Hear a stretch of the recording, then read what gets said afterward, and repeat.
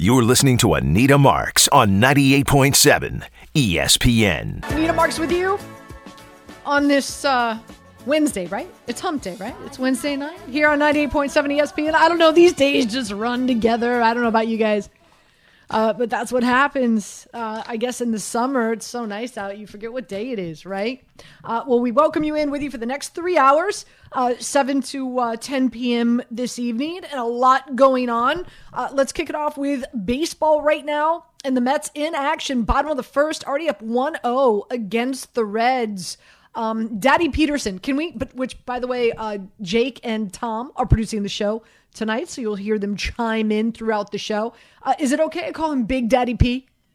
You can call him that. We're not going to call him that, but you can. You're not going to call him that? Daddy Peterson? Hey, well, he just got out of a jam early, so you can call him whatever you want, but he got out of he let up the first two guys, got a double play and a strikeout, so the Mets hold on to their 1-0 lead early. There you go. So Mets are... There you go. Mets are up 1-0. Now, keep in mind, I don't want to be a negative Nelly. I don't want to live in the past. But as we know, the Mets and the Yankees both lost yesterday to, bad teams, right?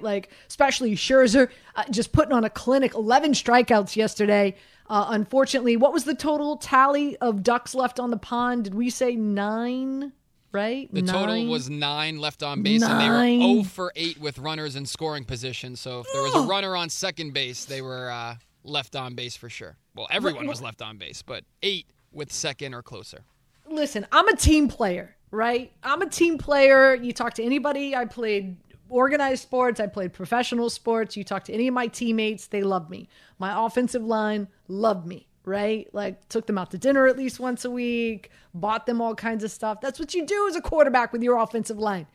I'm always when, so just folks, if you don't know, I played women's professional football for 5 years and I was a quarterback. So, we'd lose a game. Maybe it would be a last minute dropped pass by a wide receiver. I would never call the wide receiver out to the media, maybe I got pummeled a game. I don't know, maybe 5 sacks, negative 80 yards. I never threw my offensive line under the bus. I never threw a tantrum like Tom Brady does. Never did any of that stuff. But guys, if you're Max Scherzer, and you go out and you pitch this gem last night, this gem of a gem, after being on the shelf for 7 weeks, 11 strikeouts, man, you put on a clinic. Aren't you a little damn, guys? When you get in that, and think about the feast that he bought for the minor league start, right? What were we talking about it last night? Bone-in ribeye, lobster, God knows how many bottles of wine. The bill came out to be $7,000. What do you think he would have bought this clubhouse if they just would have manufactured 2 runs? Can you just get 2 runs for me after this outing? And hey, Atlanta won yesterday. Watch out. Atlanta's creeping. They're really good. So very, very frustrating night, I would imagine, for Max Scherzer and just, baseball pitchers in general. You go out and you put that type of performance up and you get no run support at all. That's got to eat your crawl, don't you think? I mean, you got to hold it in kind of as a pitcher. It's like you were making the quarterback comparison with your offensive line. You got to kind of hold it in. If you let your cool out on the field, if you let it all out and you blow up, it's just not going to be a good sign because then you're going to take everybody mentally out of the game. So if you keep your cool, you're fine. You want to settle it in the dugout or in the clubhouse after the game, that's fine too. Just pick up your guys. Just say, hey, we can't have that happen. Just got to be on top of the game. Listen, there's no denying that. It sounds like Max Scherzer is a top-notch guy. I'm not insinuating that he said anything. I'm just saying, athlete to athlete. That's got to hurt when you go out and you have that type of performance. And unfortunately, you just get no run scored. Max Scherzer spoke to the media yesterday after the game. First question was, how did he feel? Felt great. No issues whatsoever today. Felt strong all the way through. Never tightened up on me, so that's a good thing. It's a good thing. Don't forget, we had Stefania Bell on the show yesterday. This injury with his oblique that he's been dealing with and the fact that he was on the show for 7 weeks, very, very serious injury in regard to re-injury. And Stefania Bell broke it down for us really as well as anyone could. And you've got a 10% re-injury rate in Major League Baseball, especially with starting pitchers with that injury. So no wonder he was on the shelf for 7 weeks. He still has 2 more starts anticipated until the All-Star break, and then a nice All-Star break, and then comes back, and hopefully that 1-2 punch with him and Jacob deGrom will be ruthless. More, this is Scherzer talking to the media, talking about what was he most pleased with. I was able to locate the fastball then, but most importantly, really felt like I had a really good slider tonight. My rehab starts, slider really wasn't breaking the right way, and over this turn, my bullpen really, I thought I found something on my slider. I knew I was going to need it against this team, and was able to execute that and make that adjustment, and I felt like that pitch really helped me navigate their lineup tonight. So again, Scherzer talking to the media. So where are we at right now with the Mets? Well, they finally got a run on the board. Just too bad it couldn't happen last night. 1-0 against the Reds. And this is Peterson's first start after maternity leave. And he came back, of course, after having a new baby. So hopefully he can get a win. I'm sure this start is means a little bit more. You hear it, like a lot of times players will come out and they'll dedicate a performance, or they'll dedicate a start, they'll dedicate a game to somebody, especially a newborn. So we'll see. I like the Mets. I took them on the run line at minus 115. Again, Peterson 5-1 with a 3.24 ERA. He's only allowed 6 home runs this season. As we know, this Mets bullpen is pretty solid. Top 10, I wouldn't say top 5. I think they rank 7, top 10 in Major League Baseball with a 3.61 ERA. Their batting average is solid, as we know, 256 as a team. 6th fewest errors in Major League Baseball for the Mets. And Ashcraft, who is pitching for the Reds, he has given up a home run in each of his last 4 games. So who am I wagering? Who's going to hit a home run tonight? Who do you think, Jake? Who do you think I'm wagering to win a home run tonight? Well, last night there were so many different players that it could be anyone in the league, I feel like. Mm-hmm. What are you trying to say? What are you trying to say there, Jakey? Well, we had who last night? Schwarber and Rhys Hoskins and What are you trying to say there, I'm Jakey? saying we got a lot of wagers. What did I say to you, Anita? A lot of the shows you're on have the word wager at the end of it. I don't know. Why don't you tell the audience who you're I'm going with? Escobar. I'm going Escobar with a home run at plus 450, and also I got him with an RBI at plus 165. So I'm playing both of them. Chances are he does get an RBI tonight, and if he gets a home run, well, winner chicken dinner for me. Well, he did just get a hit, but it wasn't a home run. But he did get a solid single as Thomas Nito drives one to the warning track, but nothing. But again, we are waiting for the Yankees as well, who are currently in a rain delay. So hopefully we have both New York teams getting some redemption tonight after what last night was not an ideal night versus the NL Central. Yeah, that's an understatement. And again, as you said, the Yankees and the Pittsburgh Pirates on a rain delay. We'll keep you posted. That's my favorite. I mean, I hate the music because it means the Yankees aren't playing, but when I'm angry that they're not playing, this music definitely calms me down. So my man Tom on the board tonight playing some Yankees rain delay music. I appreciate that, Tom. So calming me down that I'm not getting my Yankees fix at 7:06, but hopefully we'll get it soon. Here's the thing. Don't you think they're going to be itching at the bit to get back on the diamond? Granted, listen, it's a long season. It's an ebb and flow to a season. Some guys are cold some nights, whatnot. But to lose to the Pirates, I think it stings more when you lose to teams like the Pirates and the A's and the Orioles. You know what I mean? Absolutely. I think, and I think these guys can't wait to get back out there. That's why I really, really love the Yankees tonight. I'm hoping that this game won't be postponed. I do have them on the run line at minus 1.5, and I also have them over 5.5 runs. Again, they got embarrassed. I'm sorry. I know you're a huge Yankee fan, yeah. Jake, but man, they got embarrassed last night. It was not ideal. Especially don't you think with Tejon going back home where his career started against the Pirates, maybe he put a little bit too much pressure on himself. Who knows? But man, it was a disaster. They lost 5-2. It wasn't even close. Didn't even come down to the wire, right? Didn't even come back Yankees trying to come back in the 9th, and then, all of a sudden, they lose by 1. No, they were dominated. It's a little concerning when you look at Tyone and even Cortez as of late. They've kind of come back down to earth, and you expected that for the amazing start that they went off to. But overall, yesterday was the official end of the halfway mark of the 2022 season, 81 games in, and you really can't ask for a better start than what the Yankees had. They're 58-23, the best record in all of baseball. They have a 13-game lead over the second-place Red Sox in the American League East, and they've scored the most runs in baseball and have given up the fewest. So even though they lost to Pittsburgh yesterday, it's going to happen in a long season, and through 81 games, the halfway mark, the New York Yankees have been the best team in baseball. Let's listen in. This is Aaron Boone talking about why Tyone has been struggling. Keep in mind, not just this game, but the last 2 games he's been struggling. Let's listen in. Just a couple more mistakes in a game, and tonight they hit it in the seats or for extra bases. They got them. Maybe just not quite as sharp with some command things that usually is his calling card. But, that's also the ebb and flow of the season, too, where, that's going to happen. So Yankees obviously trying to get back into the win column tonight, and hopefully this rain delay won't be too long. Severino's been great in June with a 3.30 ERA. The Yankees averaged 5 runs a game. It didn't happen last night, but second best offense in Major League Baseball. Now they're going up against Keller tonight. That's who's on the bump for Pittsburgh. He's got a 5.14 ERA. His last start against the Nats, no bueno. Gave up 5 runs in 4 innings. So he's definitely a guy that this Yankees lineup can get after. So hopefully that will happen. Only time will tell.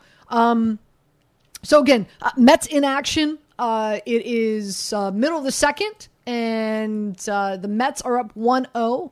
So Reds get an opportunity to come out in the bottom of the second and try to tie this. Hopefully they don't. The Yankees in a rain delay. Keep you posted on both those games. And Jack, I see you. You want to talk about the Nets and trades that are going on. When we come back, I will take your call. But here's where I want to go. I want to go to the NFL. Why? Big trade that went down today. And that is Baker Mayfield was traded to the Carolina Panthers. And what did the Cleveland Browns get back? Well, they got a conditional 4th or 5th round pick, depending on how much playing time Baker Mayfield does get. Now, here's where it's really interesting. This is what I want to dive into. And, by the way, Cynthia Freeland from the NFL Network is going to be joining us in 15 minutes. But here's where it really gets interesting. So it's a conditional 4th or 5th round pick that Carolina had to give up. Now, keep in mind, Baker Mayfield, number 1 overall pick. Just ridiculous, right? And Carolina gets him for a conditional 4th or 5th. So that's number 1. Number 2, Cleveland has to pay 10 of the $15 million he's due this year. So it's only going to cost Carolina $5 million for him. Meanwhile, they're paying Sam Darnold a little over $18 million, almost $19 million this season. Does money come into play in regard to who potentially will be the starting quarterback? I know you're sitting back and going, wait a minute, Anita, are you kidding me? Baker Mayfield, Sam Darnold? Baker Mayfield's absolutely going to be the starting quarterback. That's what I think. But apparently, that's not the scuttle. That's not the word on the street. The word on the street is it's going to be an open competition. But you're just, and I'm going to use that word marinate. Marinating this. You're going to be paying a dude over $18 million to sit on your bench and hold a clipboard? That Sam Darnold, $18 million? I'm not buying it. I think Baker Mayfield's going to be the starting quarterback. So what say you? We'll find out from Cynthia Freeland how this is all going to pan out. But also, this bodes well, in my opinion, for the Jets. A few things here. We still don't know what the discipline is going to be, what the decision's going to be from the NFL and Sue Robinson based on the disciplinary hearing that took place for Deshaun Watson. There's some talk and speculation out there that the NFL is going to recommend or demand a year and that he will get a year. There's some people out there who think that he's not going to get 1 game at all. So even if he gets, let's just say, hypothetically speaking, let's just say he gets 4 or 6 games, bodes well for the Jets. Why? no Deshaun Watson, no Baker Mayfield, and it's going to be Jacoby Brissett as the starting quarterback for the Cleveland Browns. That's who their backup quarterback is now that Baker Mayfield is out. So Jets fans got to feel good about that. Again, sitting back and waiting to see exactly what the ruling is going to be for Deshaun Watson. Very surprising. There are a number of people out there who feel that there's a really good chance that the NFL is going to come down with zero game suspension. Carolina felt, and everybody there agreed, that they had to upgrade the quarterback position, that Matt Rule needed help. Now, I was told not everybody in Carolina was completely sold on Baker Mayfield when they first started looking into him around draft time, but they all came around to the fact that, okay, we have to upgrade here somehow. But owner David Tepper, he was waiting for a, quote, great deal. That's what I was told, that he didn't want to pay $9 or $10 million here. $5 million ended up being the sweet spot, and it's sort of surprising that Mayfield actually took a little bit less, renegotiated his contract to get out of Cleveland, but that's how desperate he was to have a chance to play elsewhere. As Jeremy Fowler, not only did he do that, he left his vacation early to come back to Carolina to get a physical, to make sure that this thing goes through. Yeah, I guess I would too if I want out of Dodge, out of Cleveland. What a poop show that is. What a mess. 800-919-3776. We'll get to your Baker Mayfield calls in just a second. I want to go to Jack. He was the first caller on board. He wants to talk about the Nets and the trades and the rumors that are out there right now. Jack, welcome in. Good evening. How you doing? You're first up. What you got?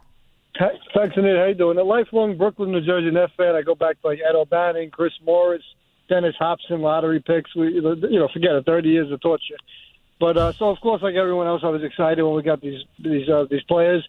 And then this is year 3 of watching Kevin Durant play 88 games in 3 seasons, and Kyrie played, I think, 103 games in 3 seasons, and the drama and the aggravation, and Steve Nash being the inability to coach. So I'm not as down as everybody is, because I really just got tired of watching this, the constant the drama. So the trades that are coming in, I'm kind of excited about it. I mean, I think we're going to get an incredible haul. I think in the NBA, you get old very quickly. If you're going back about 4 years, you could probably say who are the top power forwards in the game, all NBA players, LaMarcus Aldridge, Kevin Love, Blake Griffin. They all had all NBA players, all NBA teams on their resume about 3 to 5 years ago, and they're all minimum players now. So Durant's going to be 34. He's only played 88 games in 3 years. You're going to get a haul because he's entering a 4-year contract. There's no trade clause. He is an incredible star. Watching him when he does play, I've never seen anything like it on the Nets. He's just a different level player.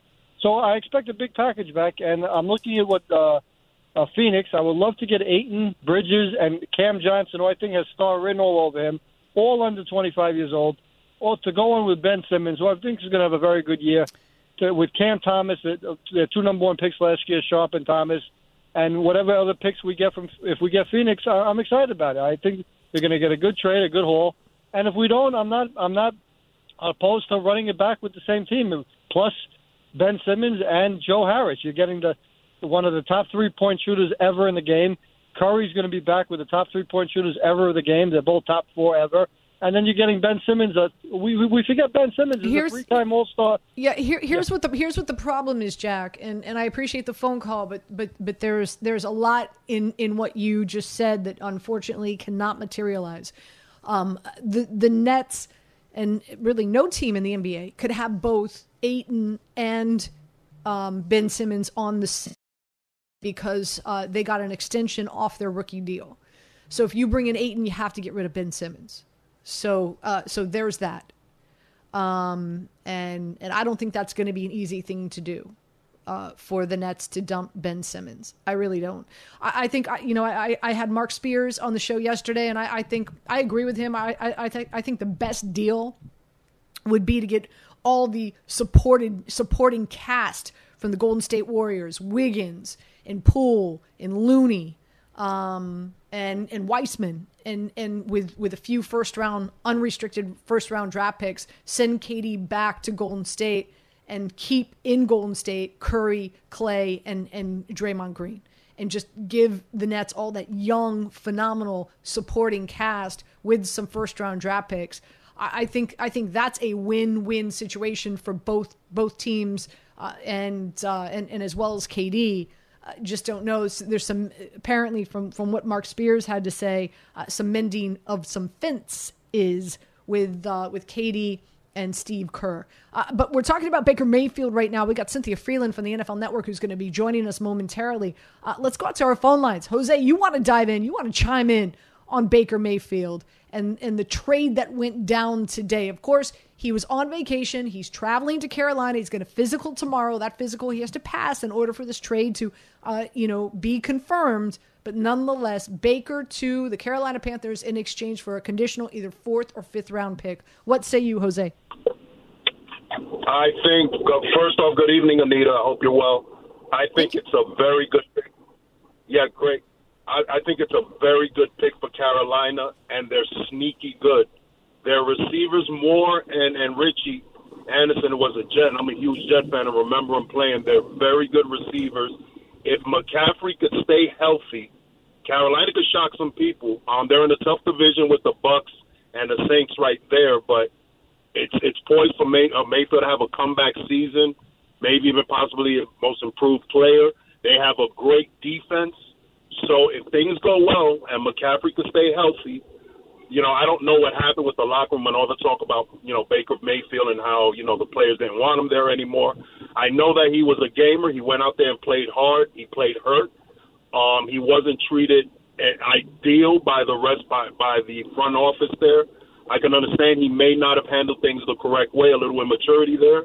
But if he's going up a bit, can be the type of Baker Mayfield we saw early on in his career, and he could utilize those pieces. And if McCaffrey could stay healthy and they could come back and play the type of defense that they played last year, that could be a really sneaky pick. They could surprise a lot of people. That's my feelings on it. From a human element, karma, Cleveland, Deshaun Watson, that's a real icky feeling for me.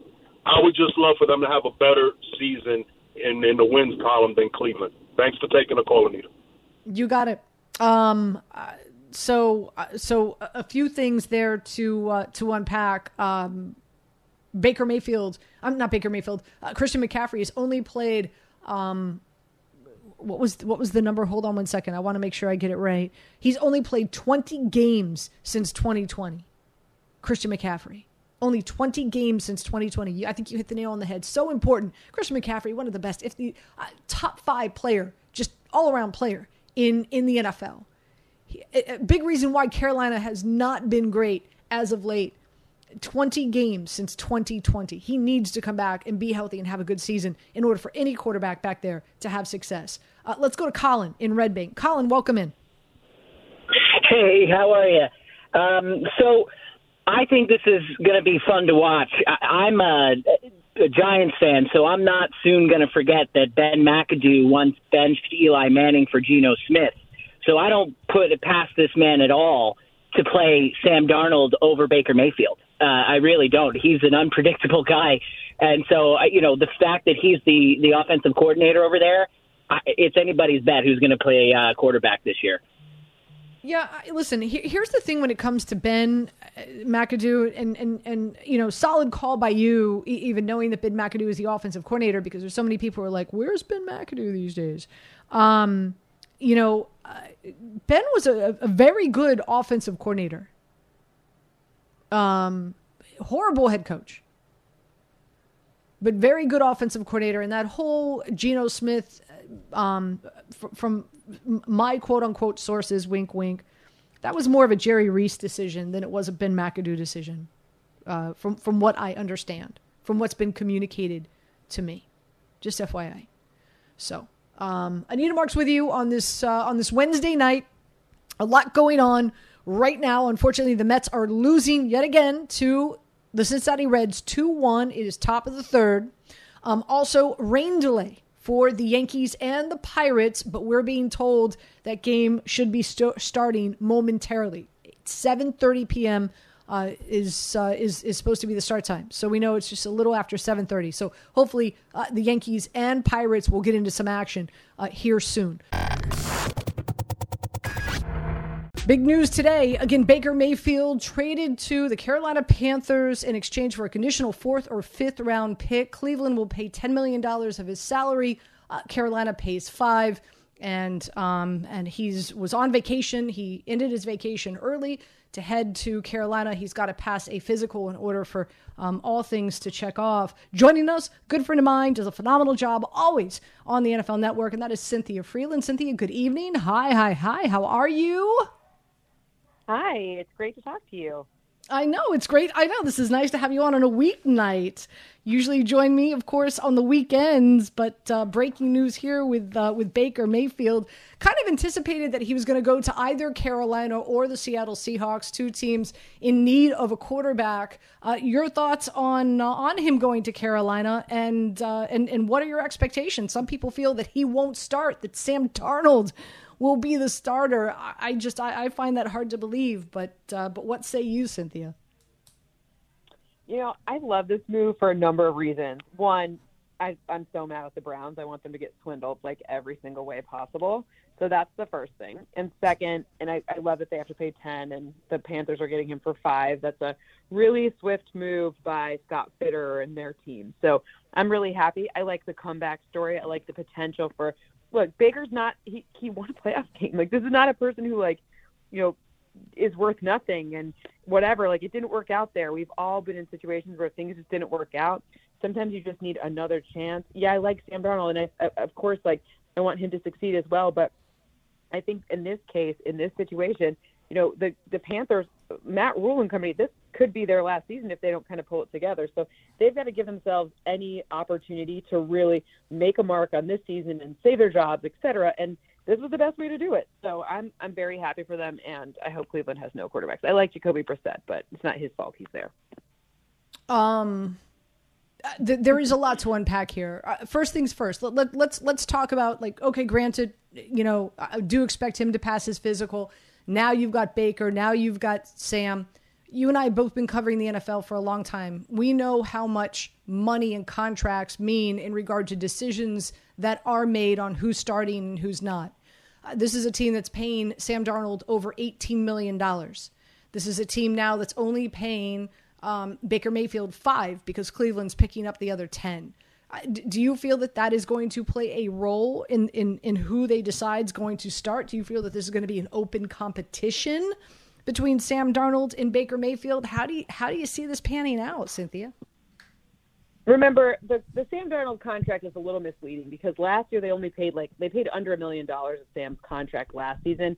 They extended him 18, so that basically means they paid about, you know, under 10 for him each of the 2 years. That's how they view it. I talked to them about it last year when they were doing it in the decision to pick up that 5th-year option, just because it actually was they're buying themselves an option for the future. $10 million is about, you know, not even great backup money at this point. So it's not really that cut and dry with the 18 and the 10. It's a little more nuanced than that, just because of the way the rookie pay scale works and the timing of the contracts, et cetera. So I think it's an open competition, but I think Baker will be the starter come week 1, just because I believe that, you know, I think that what they're thinking here is they need to see what they've got. It is Cleveland that they play week 1. You're really going to sit Sam Darnold when you've got angry Baker Mayfield looking to avenge his former team week 1. Maybe if it weren't Cleveland, I would feel a little different, but, like, go out there and kick their butts. I think that's what's good. You know, that's what they're going to be thinking. Yeah, I'm. I can't wait. Think about that. You've got Russell Wilson in the Denver Broncos going up against Seattle week 1, and now you've got Carolina and potentially Baker Mayfield being their starting quarterback going up against the Cleveland Browns week 1. What an unbelievable week 1 it's going to be in the NFL this season, right? Yeah, and then remember, you also have Raiders and Chargers. I remember that last game between Raiders and Chargers was the one that if they tied, they both would have gone to the playoffs. But no, that's not what the Raiders did. We've got a lot of revenge going on here. Yeah, really, really do have a lot. You mentioned Matt Rule. This is a must-win season for him, even though they did go out and draft a rookie quarterback. Ben McAdoo is his offensive coordinator. I've already had a few Giants fans call into the show and say, what do you realistically expect for Baker Mayfield? Ben McAdoo is going to be his offensive coordinator. Listen, Ben was a good offensive coordinator here. That's why he was given the head coaching job. Wasn't a great head coach for of course the the Giants, but was a good offensive coordinator. Your thoughts on how this offense is going to work? It's really important. As I said before, Christian McCaffrey, he's only played 20 games, Cynthia, since 2020. So obviously his health is going to be really, really uber important. And I also need to see Ike Ekwonu, their first-round draft pick, their offensive line fortifier. If he starts out strong, I mean, that O-line was not good. So that's going to be a big deal as well this year. So when I look at this team, it's not Ben McAdoo. Like, look, if I'm a Giants fan, I feel the same way that they do, right? Like, because nobody likes that. Like, I'm a Lions fan. I can talk about Matt Millen and GM choices for as long as whatever. And you and I both worked with him at ESPN, one of the nicest people you could possibly work with. So it's all relative, and it's all relative to what's happening in the scenario. There's not one person that makes the team, breaks the team. The head coach has to take responsibility because the captain in the ship and going down whatever, captain goes down with the ship, whatever that adage is. So I think that Ben McAdoo, it's all going to be a matter of, does everyone understand what they're on that staff? Do they understand their roles? Do they have the ability to do the things that make them each great at their jobs? And if they do, then he's going to be great. I did think it was a little funny that they were like, we're going to make this splashy hire. It's going to be so different and interesting. And then and it's Ben McAdoo. And everyone's like, what? Like, just because the way they sold it was a little weird. But, I think at the end of the day, you're right. He is a good offensive coordinator. And what do they have to work with? That's really going to be the key to all that. People keep forgetting about, they see Robbie Anderson being a little bit snarky or whatever. But you forget, you've got, DJ Moore. You've got, a lot of people on that team that we kind of don't talk about as much, in addition to a potentially healthy Christian McCaffrey. So, there's a lot to like about this team. It's just, it's going to be interesting to see. Obviously quarterback is the one thing that they need to solve for before they solve for all the other ones. Again, Cynthia Freeland joining us here on 98.7 ESPN. In regard to the Cleveland Browns, a lot of talk this week and last week, of course, with the disciplinary hearing that took place. Sue Robinson's going to take her time. Cynthia, there are a number of people out there who feel that there is a possibility that 0-game suspension is going to come down. Again, I know you're out there in California with the NFL Network. I know you're really, you've got your ear to the ground. You hear a lot of things. A lot of things that are inside. Are you hearing the same thing, that there is a possibility that Deshaun Watson will have 0-game suspension? Yep. I think, look, everything's on the table at this point. And honestly, no matter what happens, it's going to be unsatisfying in part. And I blame the Texans for this. They obscured what was going on. They obscured the investigation.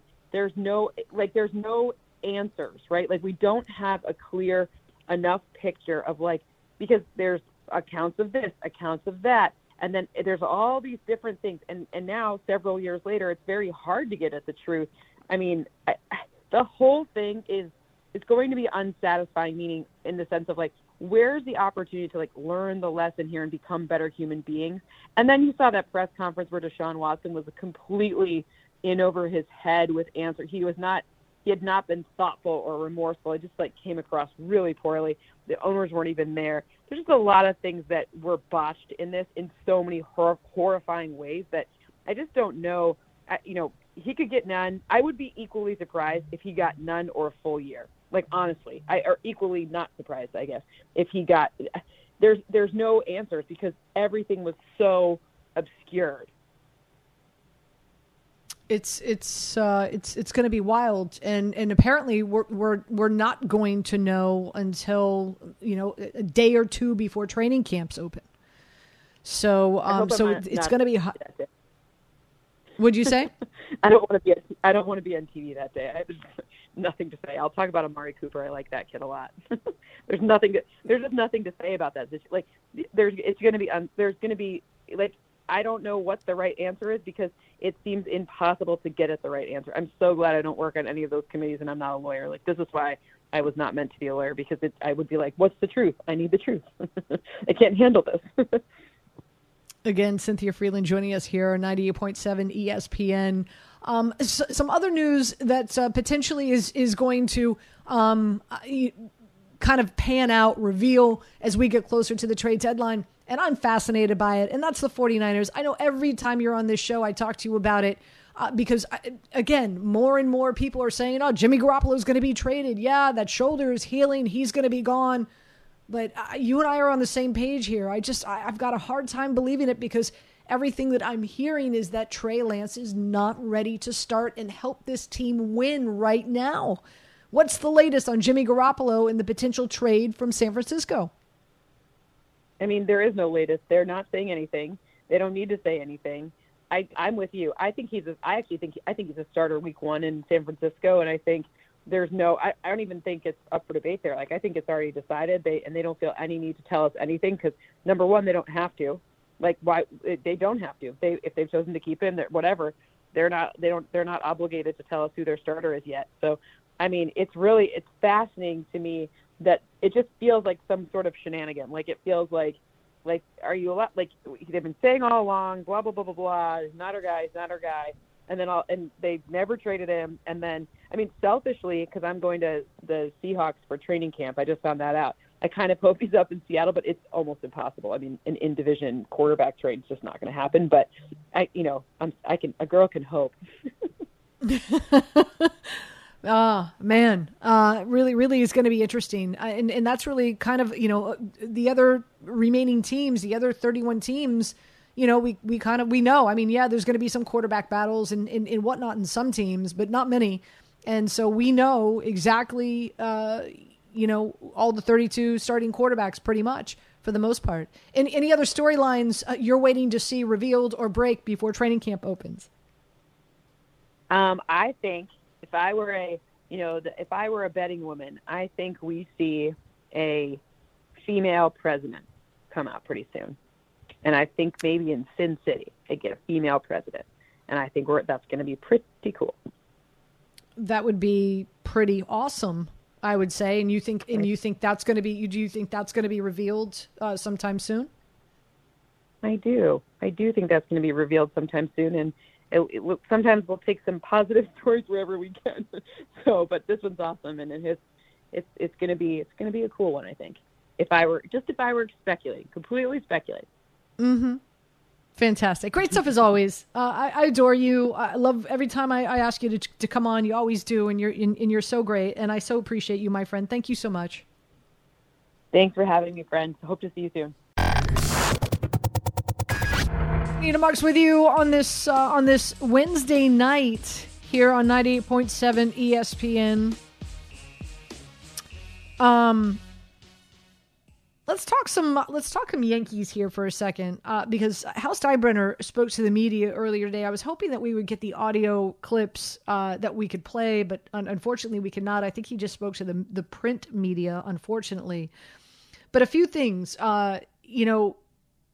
the media, this was his first time speaking to the media this season. And so obviously, they asked him about Aaron Judge's contract situation. And he came out and he said that they're not gonna talk about the contract again until November. The most important thing is this team continuing to win. Hopefully they beat the Pirates tonight. We know they didn't last night. He talked about the importance of Houston and how that's going to be a huge obstacle for them in coming out of the American League. I think we're all anticipating that to be the American League division battle to see who's going to represent the American League in the World Series. He talked about that. But here's where it got interesting. 2 comments he said. And Jake, I know you're a big Yankees fan, so I'm curious to get your thoughts on this. Number one, Hal told the media today that he had no regrets on the initial offer for Aaron Judge, which, let's remind you, was $7,213,500. Okay. Now, with the agreement with his salary this season, keep in mind the Yankees came in wanting to pay him $17. The Aaron Judge camp wanted $21. They agreed to $19. So right now, then that deal would have been somewhere around $230. Okay. So first things first, he said, quote unquote, no regrets in regard to the initial offer that the Yankees offered Aaron Judge. And now here's where it got even more uncomfortable for me. Okay. And he said the offer that they made to Aaron Judge was based on what he means to this organization. So just marinating that for a minute. Two things. No regrets with the initial offer of 213.5. And the offer was made based on what he means to the organization. I don't know about you, but if I'm Aaron Judge and I hear that, okay, that's what I'm worth. That's what I mean to the organization, 213.5.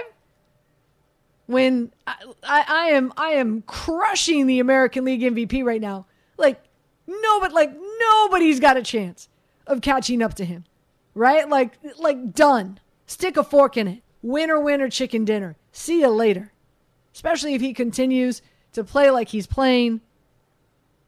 And 213.5 is what I mean to the organization, and you don't regret offering that to me in the beginning of the season, especially how I've played so far this season. Those two comments do not sit well with me, and I'm not even Aaron Judge. So I'm curious, Jake, and let's open up the phone lines, 800-919-3776. Yankee fans, I'm curious. Does this, A, do you agree with Hal? B, was this a wise thing to say? Knowing that the fact that Cashman already threw out the numbers to the public, that didn't sit well with the Aaron Judge camp to begin with. Some mending of the fences that need to take place. If you think for a second that Aaron Judge is going to be taking a hometown discount, especially after those comments, am I reading too much into this, Jake, or you agree with me? So there's a few things. The first thing is with the no regrets. I know this is a little off topic. Have you seen the movie We're the Millers, where the guy gets the tattoo no regrets? He spells it wrong.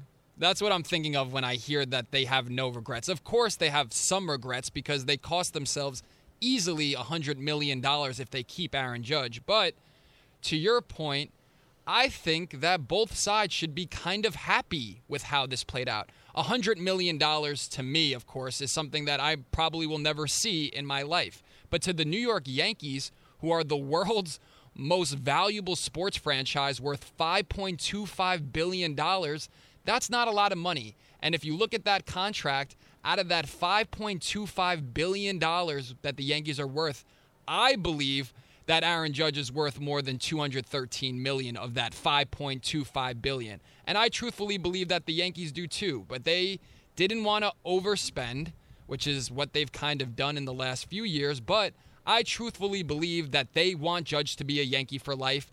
I believe that Aaron Judge wants to be a Yankee for life. So I know money talks, and if someone offers Aaron Judge one of those Robinson Cano type deals where it's too good to not take, I understand that. But if it gets to that point, I think Aaron Judge in a weird way becomes kind of not the villain, but if the number and the years gets to a certain point, I think Yankee fans will understand why the Yankees won't match the offer. If some team offers Aaron Judge 10 years, $400 million, I don't know if Yankee fans would want the Yankees to match that. He's already 30 years old. Would they want the Yankees to be paying him $40 million at 40 years old? I don't know. It's a really weird situation, and I don't know if I've ever seen an athlete kind of cash in like this at the, perfect time. And I know Tom's a big Yankee fan as well. Tom, do you think that Aaron Judge or the Yankees are going to have a problem at the end of the season?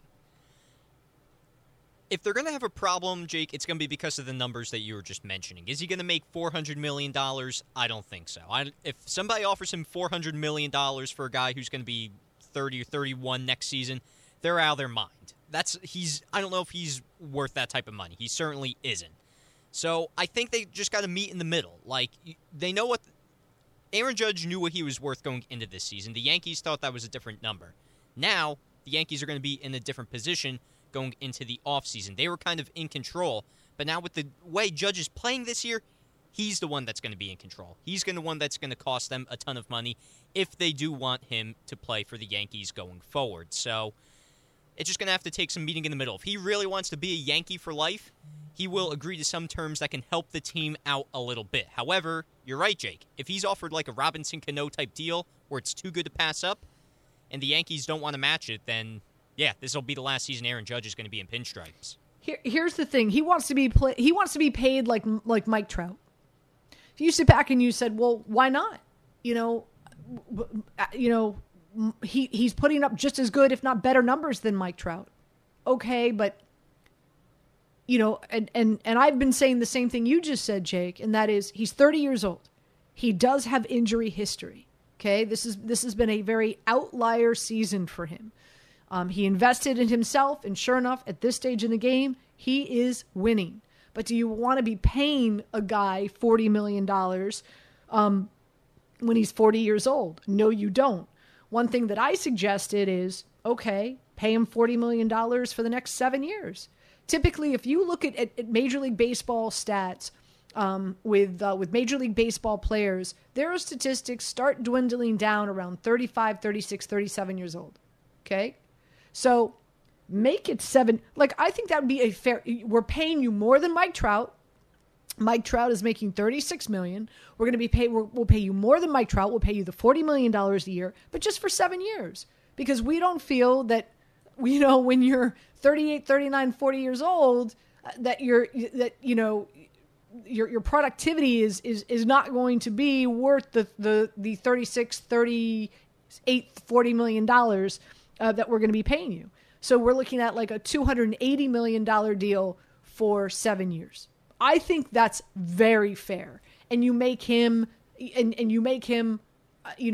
of the highest paid Major League Baseball players, and you definitely make him paid higher than Mike Trout if that's the player that he is eyeing in regard to his yearly salary. I'm with that. I think that would be fair. I think that would be extremely fair. I think if they give him more money for less years, I'm totally with that. But let's be fair. They actually had a graphic during the rain delay. We were watching the Yes Network.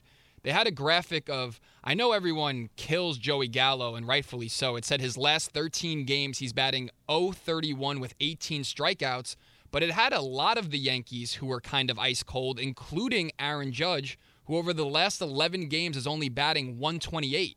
So maybe some of that leverage is going down a little bit. I know he's still probably the MVP of the American League, but again, over the last 2 weeks, he's kind of been a little colder. Again, it's kind of hard to stay as hot as he was. He's on record to chase Maris, but I don't know. We'll see how the season... It's a long season. Everyone says now, like, oh, the Yankees are dumb for not giving him that contract.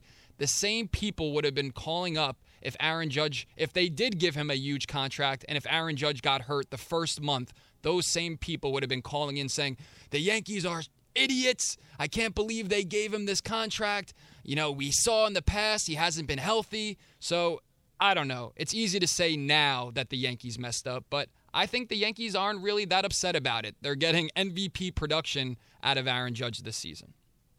Again, I'll open up the phone lines, 800-919-3776. These comments just don't sit well with me, especially knowing that the majority of calls that I have fielded all season long when we do have this discussion about Aaron Judge's contract is that the majority, I'd say 85 to 90% of the Yankee fans who listen to 98.7 ESPN call in and they can't, gotta sign Aaron Judge. Can't let him go. He's the face of the organization. I had a caller the other day call and say, well, we owe him from the lack of money that we've been paying him the previous years. So we should pay him, we should pay him the 10-year, $40 million because we owe him from what we didn't pay him when he was overproducing. I was like, all right, that's good thing you're not a general manager, dude. Your team would lose if that's your mentality.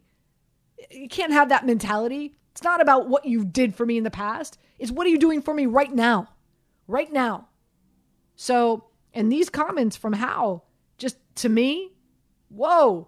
Like I took a step. I had to read it twice. Like, wait a minute. Did I read that correctly? I just can't see these comments sitting well with Joe. Not that him and I are on a first-name basis or anything, but nonetheless, no regrets with the initial offer that the Yankees made to Aaron Judge. And number two, and this one, I had to read this 3 times. The offer we made was based on what he means to this organization. 213.5 in 7 years when the dude wanted 10 years, 30 mil. That's not sitting well with me. What say you? Let's go to Al in Maplewood. Al, welcome in. Good evening. How you doing? I am doing great, Anita. It is so great to speak to you. First time I've been listening to you for years. So happy to speak. Oh, I don't think he's coming back. I don't think the Yankees are going to make that matching offer, and here's why. The Yankees are the Yankees. They're worth $5.2 billion. They'll be worth $5.2 billion if he's not there. To them, it's a numbers game. Why pay him when the additional value he'll add to the team isn't that much? Let's be real. Are they going to sell more jerseys if they sign him? They're going to sell jerseys whether he's there or not. People are still going to buy Judge jerseys. Are they going to build a new revenue stream because he's not? He's there. It's the Yankees. They're not changing the stadium to build a new restaurant or something. Now the Mets, what he'd do for the Mets in value, totally different story. So I don't think he's coming back. I think he took a good gamble. I don't think the Yankees gambled. I think they looked at it and said, $5.2 billion already. What more can he do? But let me ask you, Al, before we let you go, and just out of curiosity, I mean, am I reading too much into Hal's comments? I understand what you're saying, and you're like, well, Hal's speaking the truth, right? No regrets in regard to our initial offer, and number two, we made him an offer based on what he means to the organization. Like, I understand what you're saying. Like, Hal said what, he's speaking the truth. But if I'm Aaron Judge, I'm saying to myself, well, I feel that I mean more to your organization. I feel that I have more value. Like I should be paid more. Like I don't want to use the phrase slap in the face, but I would imagine if these comments get back to Aaron Judge, which I believe they will, I'm sure the media tonight, after the post game, is going to present this to Aaron Judge and ask him what he thinks about it. This would not sit well with me. Would this sit well with you, Al, if you were Aaron Judge? It wouldn't, but you hit it right on the head. You paused right at that statement. I think it's a deliberate statement. I think an honest owner, somebody who's a businessman, will make an honest decision about something, unless he wants to do the fans a favor. Let me just do this for the fans. But from a value perspective, what's their reason for adding him? The reason some other team may decide to add him? Oh, my goodness. What he would do for their television rights. Are the Yankees going to sell more cable? No. It is what it is. So for them, not as much incentive. I totally understand what the owner said. Appreciate the phone call, Al, and appreciate the compliments as well. Thank you so much. Again, I mean, maybe listen. I've been called the drama queen before. Am I reading into these comments from Hal? Am I making something? Am I making a mountain out of a molehill? Maybe that's why I'm asking. I don't know. Let's go to Matt in Queens. Matt, you're up. Welcome. Good evening. Hi, Anita. How are you? Great. I hear you playing. I hear your golf game is pretty good this year, so I'm excited about that. How did you hear that? Who's talking about me? You're on the radio. You're on the radio all the time talking about your golf game. Come on. I don't know, Matt. I thought maybe you knew somebody who played with me and no, I don't. I don't know talking about how great my golf game is. I have a match, so I'm playing in a match play event, and I've got a match tomorrow morning against a gentleman named Dan. I'm getting 7 strokes. You're giving him 7 strokes? No, he's giving me. Oh, he's giving you 7 strokes. Yeah, he's giving me 7. Don't you drive at like 250? Isn't that the kind of drives that you get out there? Yeah, but it's not. But listen, it's not about. Listen. You drive for show, Matt. What do you do for dough? I know you putt for dough. I know. There you Listen, go. I'm a golf. I've been playing golf 30 years, so I know all about golf. Matt, the story of my game is, if I could just learn, it's not my putting. I don't know how to read greens for the life of me. Uh-huh. And when I play with a caddy, I play with a caddy, I break 80. When I play with a caddy, because I've played organized sports my whole life. I'm a good listener. I follow direction. Caddy tells me put it right here. I put it right there. The ball goes in. I play with a caddy. I break 80. I don't. I can't read greens for the life of me. I can't. That's the weakest part of my game. I'm sorry to hear that. Yeah, it's the truth, man. Are you playing with a caddy tomorrow? I am not. Uh-huh. I am not. Well, I wasn't sure. Maybe I should inquire if I could hire a caddy to come and read the greens for me. I don't know. I don't know if I can do that or not. But anyway, Matt, you called in. I'm sure not to talk about my golf game, to talk about Aaron Judge. What are your thoughts? No, I enjoy it. No, what I want to say about Aaron Judge real quick. And by the way, I will caddy for you on a Friday, Saturday, or Sunday if you play. I would be honored to caddy for you, and I can read greens very well. Oh wow. Okay. It's a nice offer. Well, I'm not going to carry the bag, though. I mean, I'm just going to drive the cart. I'm not carrying a bag.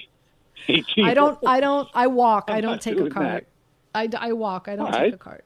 Yeah. All right. Well, I'll take a cart and put your clubs on the cart and drive the cart, and you can. Okay. You can be my four caddy. You can be my four caddy, Okay. Matt. Okay. Anyway, about Aaron Judge, no one's mentioned this yet, but it's the obvious point.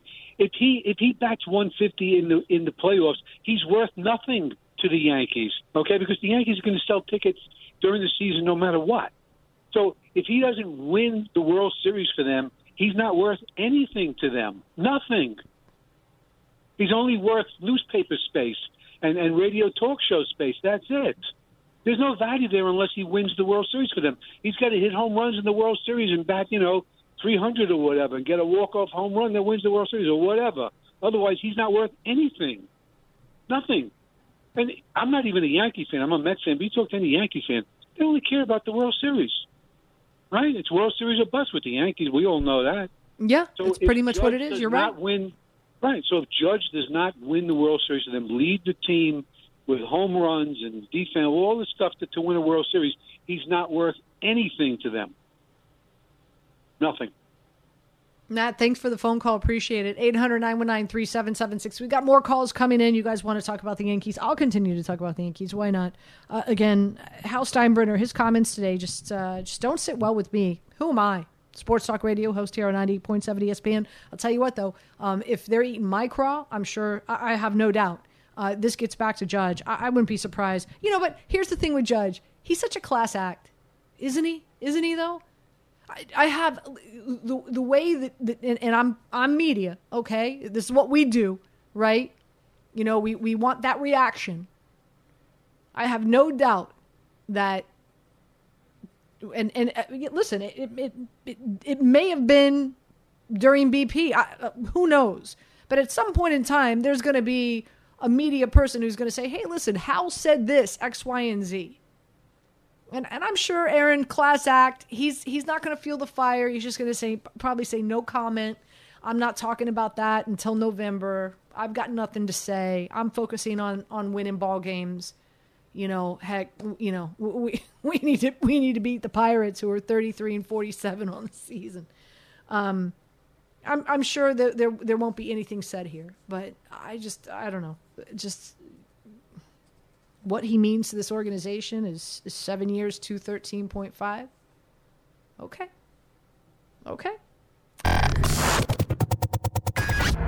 The Yankees are in action.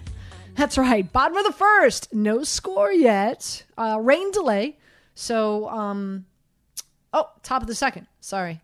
My apologies. Top of the second, still no score yet. Also, Mets and Reds, top of the fifth. Cincinnati still up against the Mets 3-2. And Mets are up. Alonso is actually on the plate, and okay, and he just doubled. So now we've got Alonso on second. So hopefully, maybe this inning the Mets can tie it up. That would be great. Also, did you take a look at the Angels Marlins? I saw your boy Ohtani has some strikeouts going.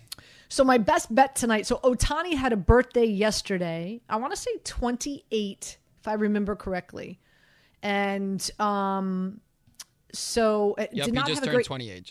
Yep. did not have a great game yesterday, but is pitching for the Angels today, and his strikeout rate is up 5% this season.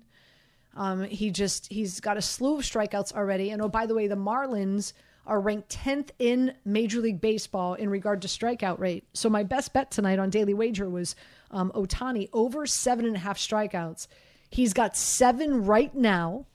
He's pitched 5 innings, and his pitch count is 62. So I'm feeling good. I just need one more strike, dude. I'm rooting for you, for sure. I'm always rooting for you with all your bets. But here's actually, we talked about this a little bit yesterday with Ohtani's birthday.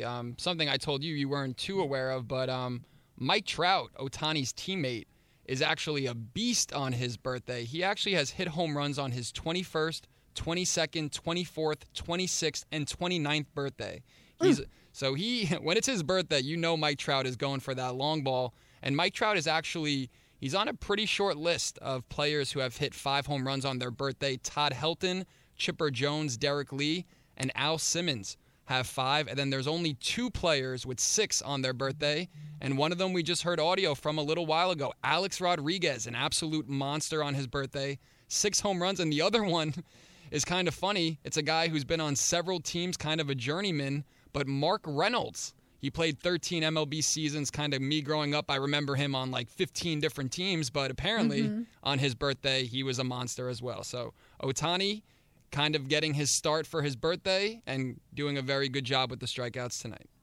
Let's continue with your calls. We're talking all things Yankees right now.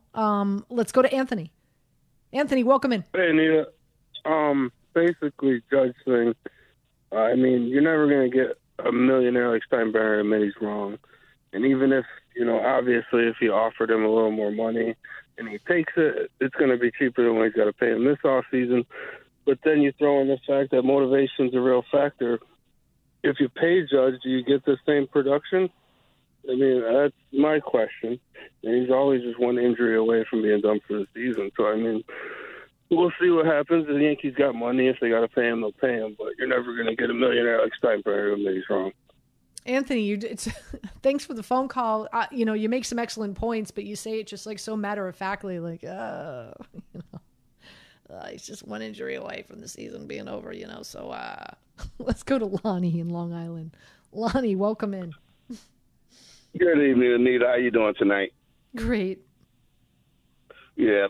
Well, my Yankees, I said a month ago that the Yankees, they can't hit. They have no 300 hitters. Carpenter's probably their best hitter right now. And Judge, I have no confidence in the clutch. He strikes out too much. Stanton, Gallo, forget about it. I mean, the whole team, the Yankees need at the top, the leadoff guy, they need a 300 hitter plus, and at the 7, 8, 9, they need those guys to step up. They need some for all those strikeouts they have. In the postseason, it's only going to get tougher. The pitching is going to be better, and they're not going to beat the Dodgers. Those tough teams that pitch, they're not going to beat them. And I don't see them getting out of the American League. I don't see them beating Boston, any of those teams, or Toronto. Toronto could hit. Boston could hit. I mean, it's unbelievable. All these guys, they can't hit. Judge, I mean, when I cringe when it's like 2 outs and it's 1 and 2. I just go out of the room because I don't want to even see it. I know what's going to happen. I mean, I love him. The guy's good when he's on, but when he's not concentrating, Stanton too, when they're not concentrating on that ball, those guys cannot hit. Curveballs Lonnie, a foot out of the strike zone. They're striking a foot out of the strike zone. They're swinging at that stuff. Lonnie, you're speaking the truth right now. I appreciate the phone call. This was a topic earlier tonight on Daily Wager. The Yankees beat the Dodgers in the World Series. It's that matchup, and it's that result. You can wager that right now at 12-1, okay? 12-1, and this is the most likely matchup, right? This is the least odd. This is the least amount of, the odds that you're going to get with a World Series outcome. Yankees beating the Dodgers, okay? And so the question was, would I lay that bet right now? And I said no. And for the reasons that Lonnie just communicated. And I'll go one step further. Number one, this Yankees rotation has struggled as of late. I mean, we saw what happened with Teon yesterday against his former team. Nasty Nestor, yeah, his last outing was pretty solid, but two before that, not so great. The bullpen is some concerns. Yeah, Chapman was okay last night, but nothing outstanding. In regard to this lineup, you're absolutely right. When it goes to Stanton, Judge, and Donaldson, they struggle against strong right-handed pitchers. And that's who they're going to be seeing in the postseason. And that's who the Houston Astros have. Starts with Verlander, Garcia. And then the tail end of the lineup, I don't want to spend a lot of time talking about it because I don't believe that Gallo, I don't think it's going to be Gallo and Hicks when this team gets ready for the second half of the season after the trade deadline and as they get ready to head into the postseason. I don't think the lineup that we're seeing right now will be that lineup that will be taking the field in the postseason. But still, as of right now, some major concerns. And then first of all, okay, Dodgers, Yankees, well, they have to get past the Astros first. No guarantee that they can do that. And on the flip side, the Dodgers have to get past the Mets. So my answer was no, but nonetheless, that wager is out there. Let's go to Stu in Jackson. Stu, you're up. Welcome in. Hey, Nita, how you doing? I'm going to make it real quick. These two negative nannies that just talked about the Yankees, truth is that he says Judge doesn't do anything if they don't win the World Series, nothing. What about Trout? Nobody makes a big deal about Trout. And also, the truth is, I stopped watching baseball 5 years ago, and now I'm watching it again because of Judge. That's all I have to say. Okay, that's fair. That's fair, Stu. And what about Trout? He had a dip when his fantasy football league was exposed, if you recall. Well, it's funny with Trout and Ohtani, who we just mentioned. Before the season started, when the baseball list came out of the best baseball players in the league, they were the two best players in the entire league, and they've fallen off the face of the earth. They've lost 4 in a row. Earlier this year, I think they had a 14-game losing streak, and now they're in 4th place in the West. So this is a weird sport, unlike basketball, where if you have two of the best players in the league, you're going to make the playoffs. The 2 of the 5 players on your team on the court are dominating the game, but it's just so weird with the Angels, with Trout and Ohtani, arguably the best and the second best player in all of baseball, and they're just so bad year after year. It's a great point. Trout never makes the postseason. I don't even think Trout has won one postseason game. So it's really. But it's a team sport. No, I'm not saying it's if they had 9 Mike Trouts and 9 Ohtanis, they would definitely. But it's just interesting to see that they spent all this money on Trout, and they haven't really been able to build around him to give him the success that he deserves. He's such a great player. He's arguably the best player that a lot of people my age have ever seen. And it's just really interesting to see that they have so much talent with these two guys, and they just stink every year. I'm looking at their rotation right now, and out of Ohtani, Sandoval, okay. Syndergaard, I was betting on Syndergaard the other night. You were like, Anita, don't do it. Well, we remember when he faced the Yankees, we all thought he was going to, coming back to New York, was going to dominate, and he was terrible. He didn't even last 3 innings. So exactly, and he's the third guy in their rotation. So, it's a team sport. Can't do it with two guys, even though they arguably are the two best players in Major League Baseball. Let's go to Anthony. Anthony, welcome in. Anita, how we doing? Great. Good. First of all, about this Mike Trout conversation, Mike Trout is easily the best player in baseball. He's gone through one slump in his career, and it's been the last month and a half, 2 months. He's not playing up to par to what Mike Trout is, but anyway, that's besides the point. My point is on the Yankees. So I think they need to get a front-end starter somehow, some way, part with some of these young guys that you've had that you could have dumped. You could have dumped Clint Frazier when he was younger. You could have dumped Gary Sanchez when he was younger. I know that's, obviously water under the bridge now. They're gone. But My point is they need a front-end starter. They have Loizaga coming back. They have Herman coming back who can start some games. They have Britton who may come back this year, which would the bullpen is what's the word I'm looking for? Rags to riches? They're full of riches. Yeah, right. Sure. We'll go with that. I'm sorry. So, my thing is they need to add a starter. I'd look at like a Luis Castillo, buy low on him. Obviously, like you said, I couldn't agree more. The back end of the lineup, is a problem with Hicks and Gallo. That's been all year. I'm not going to bore everyone by bringing that up because that's what every, caller does. I appreciate you taking the call. Love listening to you, Anita. Have a great night. Thanks. You got it, Anthony.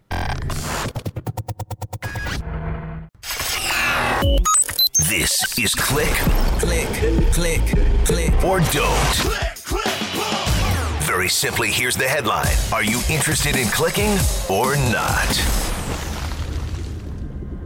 All right, it's time for Click or Don't Click, a fun way we take our tour around our wide world of sport and find out what is trending at 8:50 p.m. on this Wednesday night. We let our producers lead the way with the headlines out there, and we've got, of course, Tom and Jake who are producing this evening. So, gentlemen, what do you got? All right, so we've talked a lot of baseball tonight. We also mentioned Baker Mayfield, the big trade. So we thought we'd talk some NBA to start Click or Don't Click off. And we have mentioned all the drama surrounding the Nets, but there has been a couple of other big stories breaking in the NBA today. The first one is pretty interesting, and we've seen some really big contracts given out in the NBA. But this one, Bradley Beal agreeing to a 5-year, $251 million contract to return to the Wizards, is definitely a big one, the Supermax. But this contract is actually way more unique than expected, according to your cousin, Bobby Marks, who works for ESPN. I know he's not your cousin, but anyway, Washington is actually giving Bradley Beal a full no-trade clause, which makes Bradley Beal the only player in the NBA right now to have that in his current contract, which is really shocking to me. And when he actually signs the deal, Bradley Beal will only be the 10th player in NBA history to have a no-trade clause in their contract, joining players like LeBron James, Kobe Bryant, Tim Duncan, Carmelo Anthony, Kevin Garnett, Dwayne Wade, David Robinson, and John Stockton. So quite a list for Bradley Beal. What are your thoughts on Bradley Beal getting this no-trade clause in his contract? I want to know who his agent is. Well, he actually, your cousin Bobby Marks in his tweet said, negotiated by Mark Bartelstein of Priority Sports. So there you go. There you go. I mean, listen, Bradley Beal's good, but is he that good? Well, the funny thing is, he's not going to last 5 years. Again, we've talked about what does a contract even mean anymore. Kevin Durant has a 4-year contract, but all of these contracts seem. I would bet if I had $251 million in my bank account, which, spoiler alert, I don't, I would bet all of that in 5 years, Bradley Beal will not be in Washington. So I don't know. Of course, now he can decide where he goes to since he's the only player in the NBA to have a full no-trade clause. But it's just the NBA, when you don't think they can get any weirder or stranger with these contracts or the buzz going around it, something like this happens where Bradley Beal now is the only player with a full no-trade clause. Unbelievable. Like I said, that's a contract that I would expect LeBron or KD or Giannis, or Devin Booker or somebody like that to acquire. And again, with all due respect, I think Beal is good, but do I have him as the upper echelon in the NBA? I absolutely don't. So kudos to his agent in his rep for sure. What else you guys got? All right, Anita. So the NHL just released their upcoming schedule for the 2022-2023 regular season, which will start on October 11th of this year. Now, they're kind of breaking from tradition a little bit. Because the reigning Stanley Cup champion Avalanche are not going to be on the league's opening slate because their arena, Ball Arena, was previously booked for a concert on October 11th. So the Avalanche will play the next day on October 12th to face the Blackhawks. But, Anita, there is one notable team that you and I may have heard of before that will be playing on the opening slate. and that is an Eastern Conference Final rematch, between the Tampa Bay Lightning and the New York Rangers, which, of course, you can catch fun. here on 98.7 ESPN. Oh, that's great. That's a strong way to start the season. Oh, absolutely. Hey, what were you going to say? We on Daily Wager, I want to say it was last week or 2 weeks ago, as soon as the Stanley Cup was over, we were talking about futures bets. And I want to say that you can get I want to confirm. Hold on. I want to call it up. But how can you not want to put money on this Rangers team heading into next season? Right? Like, young now, having the they had as far as they did, as far as they went into the postseason, having arguably the best goaltender in Major League, in the National Hockey League. Rangers 20-1, 20-1 to win the Stanley Cup next year. I think that exactly. I think those are some really great odds. I talked about it on Daily Wager. I want to say it was last week or the week before. Like, how are the Rangers 20-1? Here are the teams that are favored in front of the Rangers: the Avalanche, Avi, Toronto, Tampa Bay, Florida Panthers, Las Vegas, Hurricanes, Oilers, Minnesota, Flames, Penguins. So that's where the Rangers sit. I'd walk to the window. Maybe I'd run to the window and put some 20-1 down on the Rangers winning the Stanley Cup next year. Anyway, good stuff. You got one more for us? Yeah, so just wrapping up another NBA story. So Summer League is actually back. So it feels like basketball didn't really leave us for too long, but Summer League made a return.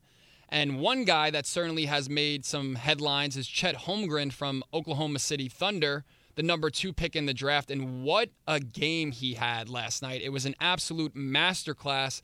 And if you look at him, he's so thin. He's only 195 pounds and he's 7 feet tall. So he looks extremely thin. But last night he actually had 6 blocks, which was a Salt Lake City Summer League record. So he's already kind of, made his imprint on the Summer League. 6 blocks and 4 3-pointers for the 7-footer.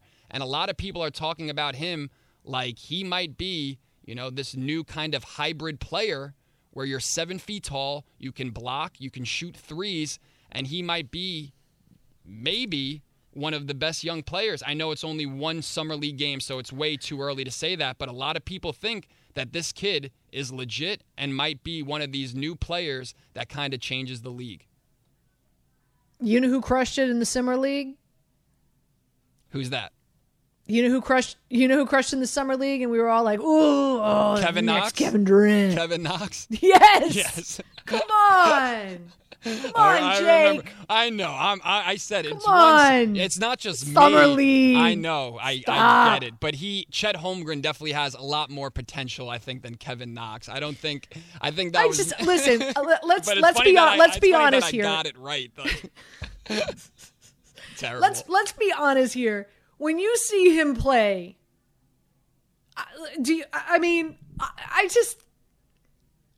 what is he, like, $115 soaking wet? Like I don't.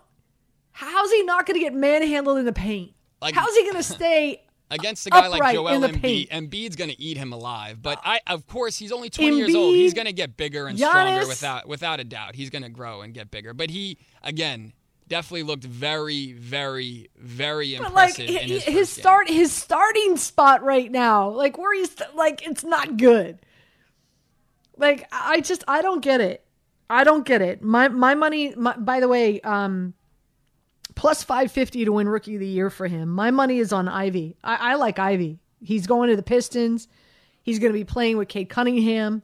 The two of them there in that backcourt. Don't let Knicks fans hear that too loud because, all the Knicks fans wanted Ivy. So if he ends up winning Rookie of the Year, that's just going to be another guy that Knicks fans look at and say, this is a little different because the Knicks never really had the chance to get him. But before the draft, I talked to a lot of Knicks fans and a lot of people wanted them to trade up. So if Jaden Ivey wins, cover your ears, Knicks fans, because that's certainly another heartbreak right to the. That's who I think, and you could get him to win the Rookie of the Year at 8-1.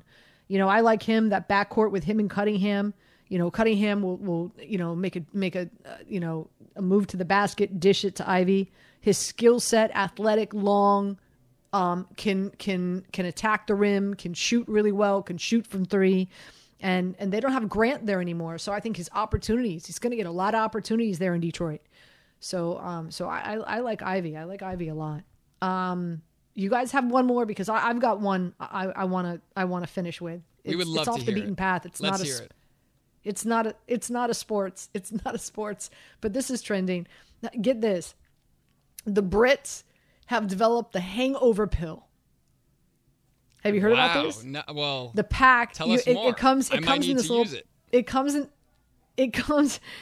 in this little packet. It says 9 a.m. ? Not a big deal. So I'm just reading this straight from the article. It says the Brits don't mess around when it comes to drinking. They again. I want to go through this article and give you the nuts and bolts and the nitty gritty. So it only makes sense that a nation who's committed to drinking as much as the UK would be working hard on a cure for them for that messy aftermath. And so Merkel, I guess, is the company that designed the pill. And what you do is you take it before you start drinking to prevent hangovers before they even start. So the pill claims to break down up to 70% of alcohol within 60 minutes. And support energy levels, that immunity, and vitamins like B12. So the Brits invented this hangover pill, and you take it before you start drinking, and it's and it claims to break down 70% of the alcohol within 60 minutes.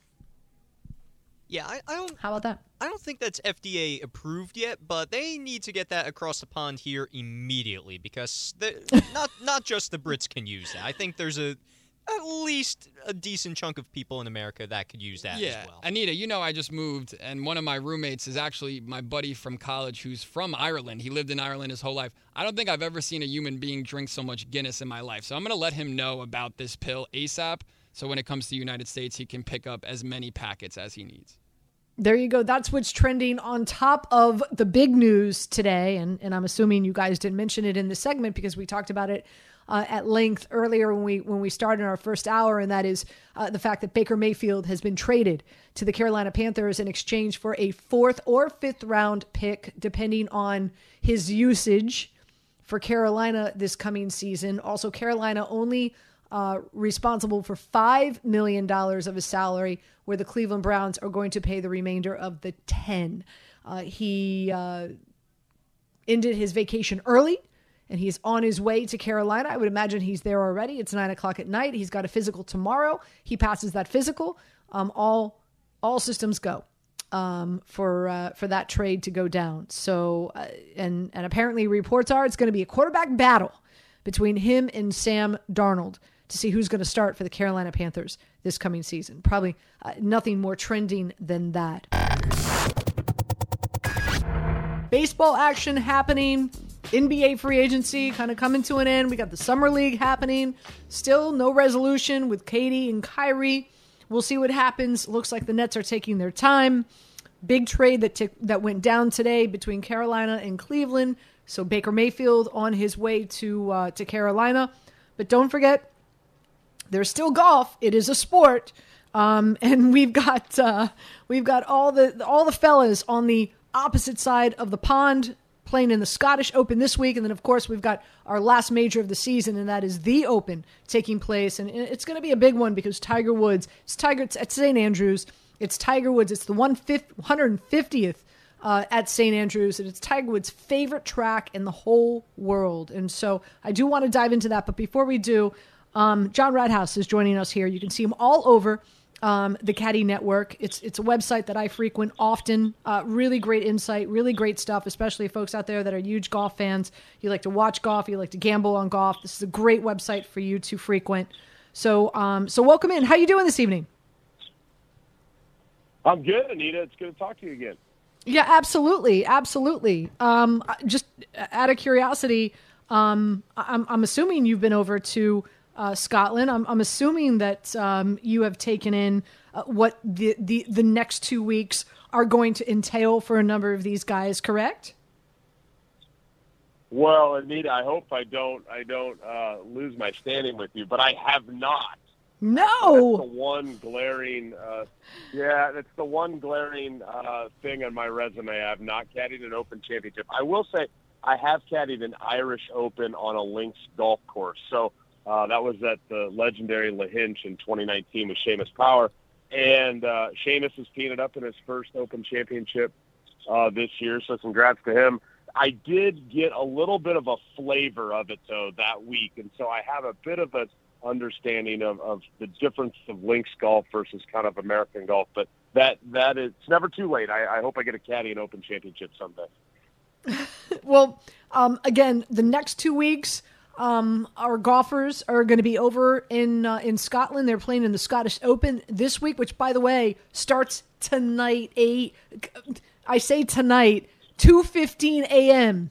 will be the first tee time. So that's why I wanted to have John on the show, just to kind of get a jump start for some folks, because you might not be aware. A lot of times, like, we just assume, right? Like, oh, first tee time is going to be like 6:30, 7 a.m. No. It's going to start tonight at 2 a.m. 2:15 will be the first tee time. I like Willie Z. I like Spieth as well. Spieth, he just loves playing over there. He likes links courses. You know, he's got 2 top 10s. He likes slower greens. That's who I'm eyeing, that I like to possibly win or finish in the top 5 and top 10. Who do you like this week, John? You know, I happen to like Spieth as well. You're right. He kind of tends to come alive over there. There's not many Americans that can just jump over to the other side of the pond and come to life like he was able to do early in his career, and he's kind of sustained that in the Open Championship. Tom Watson comes to mind as another guy. Maybe the first trip over there, he didn't really like it, but he kind of learned to like it. And you have to have some element of creativity to thrive over there. And you've got so many different elements, and then you end up having to play the ground game a lot more and just show your creativity. So I like both those calls by you. I think Justin Thomas is interesting to look at. He played this golf course well last time around, and he's a guy that seems to play really well the week before a major championship. A lot of guys, you like to peak next week, but he's not afraid to peak a week ahead. Phil Mickelson's a guy that comes to mind, was not afraid to go out and win that tournament the week before. Now, the odds on Justin are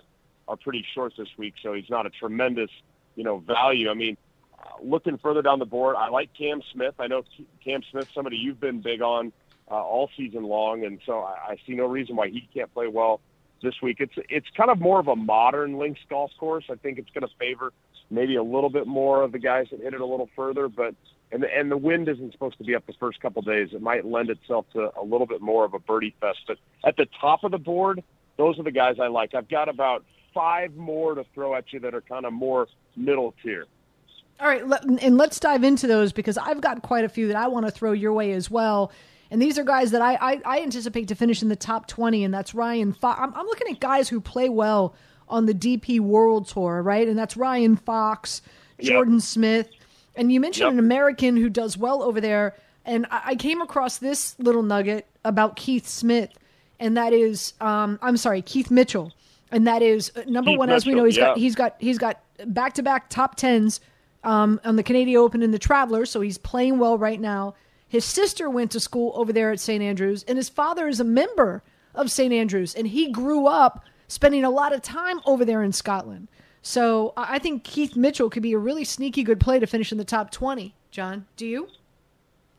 I think that's incredible. He's on my list right here. Ryan Fox was on my list, and Keith Mitchell with that backstory and the top 10, the form coming in, and he's playing at maybe a place that, there's 4 par 5s out here at the Renaissance Golf Club. There's 5 par 3s, kind of a unique setup, and it's not going to be super windy to start. I could totally see Keith Mitchell. I don't know what his odds are at top 20, but I would lock that plus up 275. that's a great bet.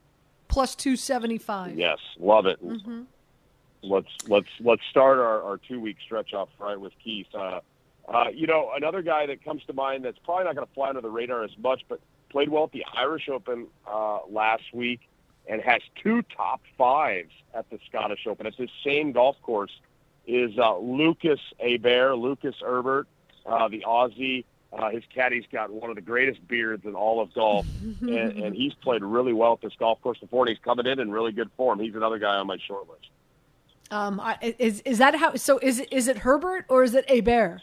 How do we pronounce it? I don't know. I've heard both. I've been going Hebert, but then he's Australian. He's not French, so I don't know. I mean, I'm thrown. I'm thrown a little bit.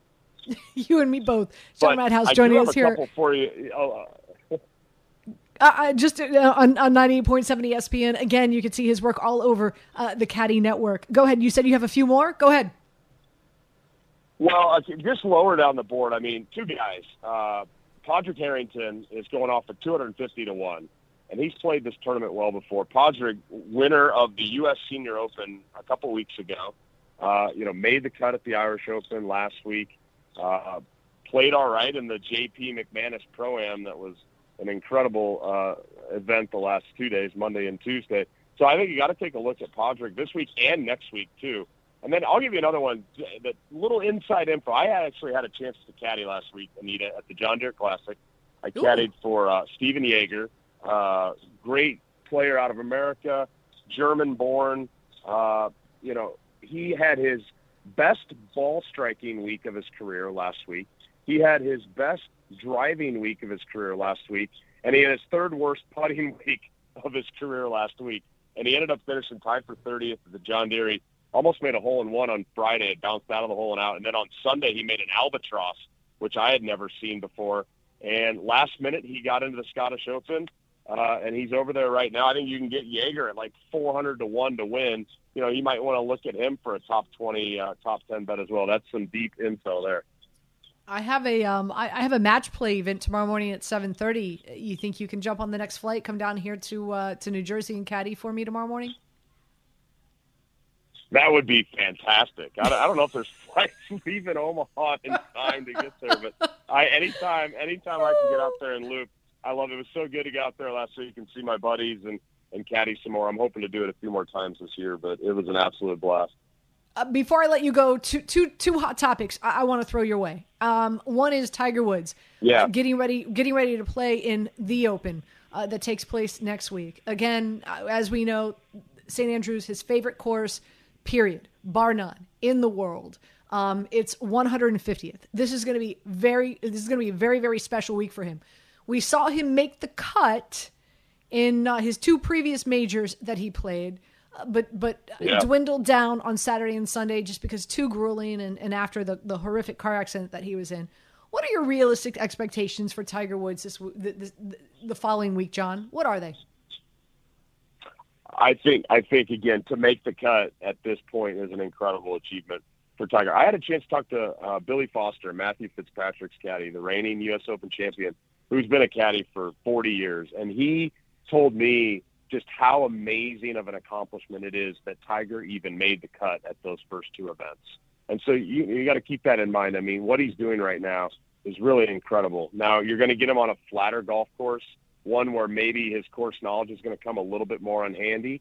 And so, I'm sure he's a stronger Tiger Woods this time around. He's certainly determined. So, making the cut certainly would be an expectation. I know he's going over there to win.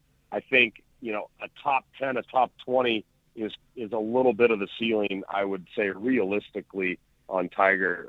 But you never know with him, right?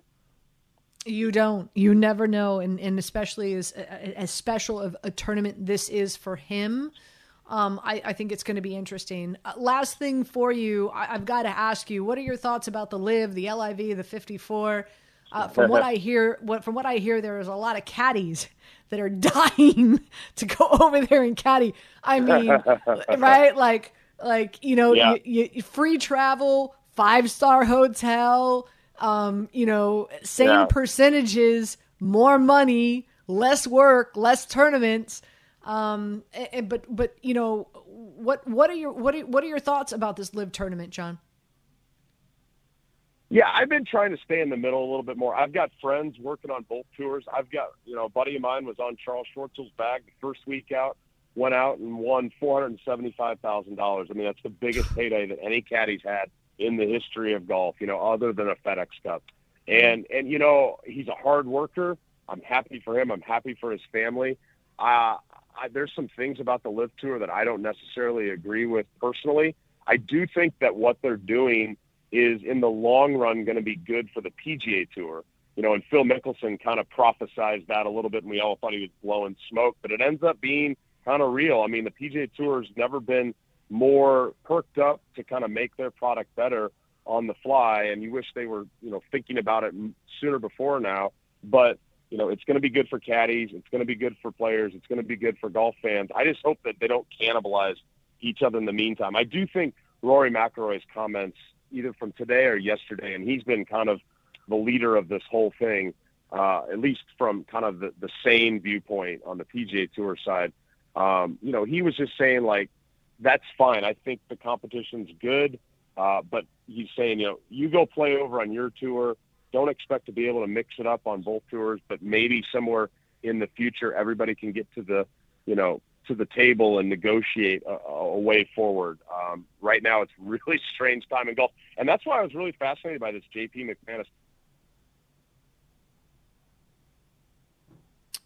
The PGA Tour, the DP World Tour, everybody was there, and once you had both commissioners there, I mean, everybody was there except for Greg Norman, and they, you know, were they breaking bread and trying to figure things out? And obviously next week at the Open is going to be a similar situation. I think next week is the biggest major championship of the 21st century, not only St. Andrews and all the history, but just where golf is right now currently. John, thank you so much for spending some time with us this evening. Really do appreciate it, your insight, and hopefully we just gave these listeners some winners heading into tomorrow morning. Again, important to know, 2:15 a.m. is the first tee time because they are across the pond. John, thank you so much. Yes, thanks, Anita. You got it. John Rathouse joining us again, caddynetwork.com. Excellent website. I spend a lot of time on it. Trust me. You're listening to Anita Marks on 98.7 ESPN.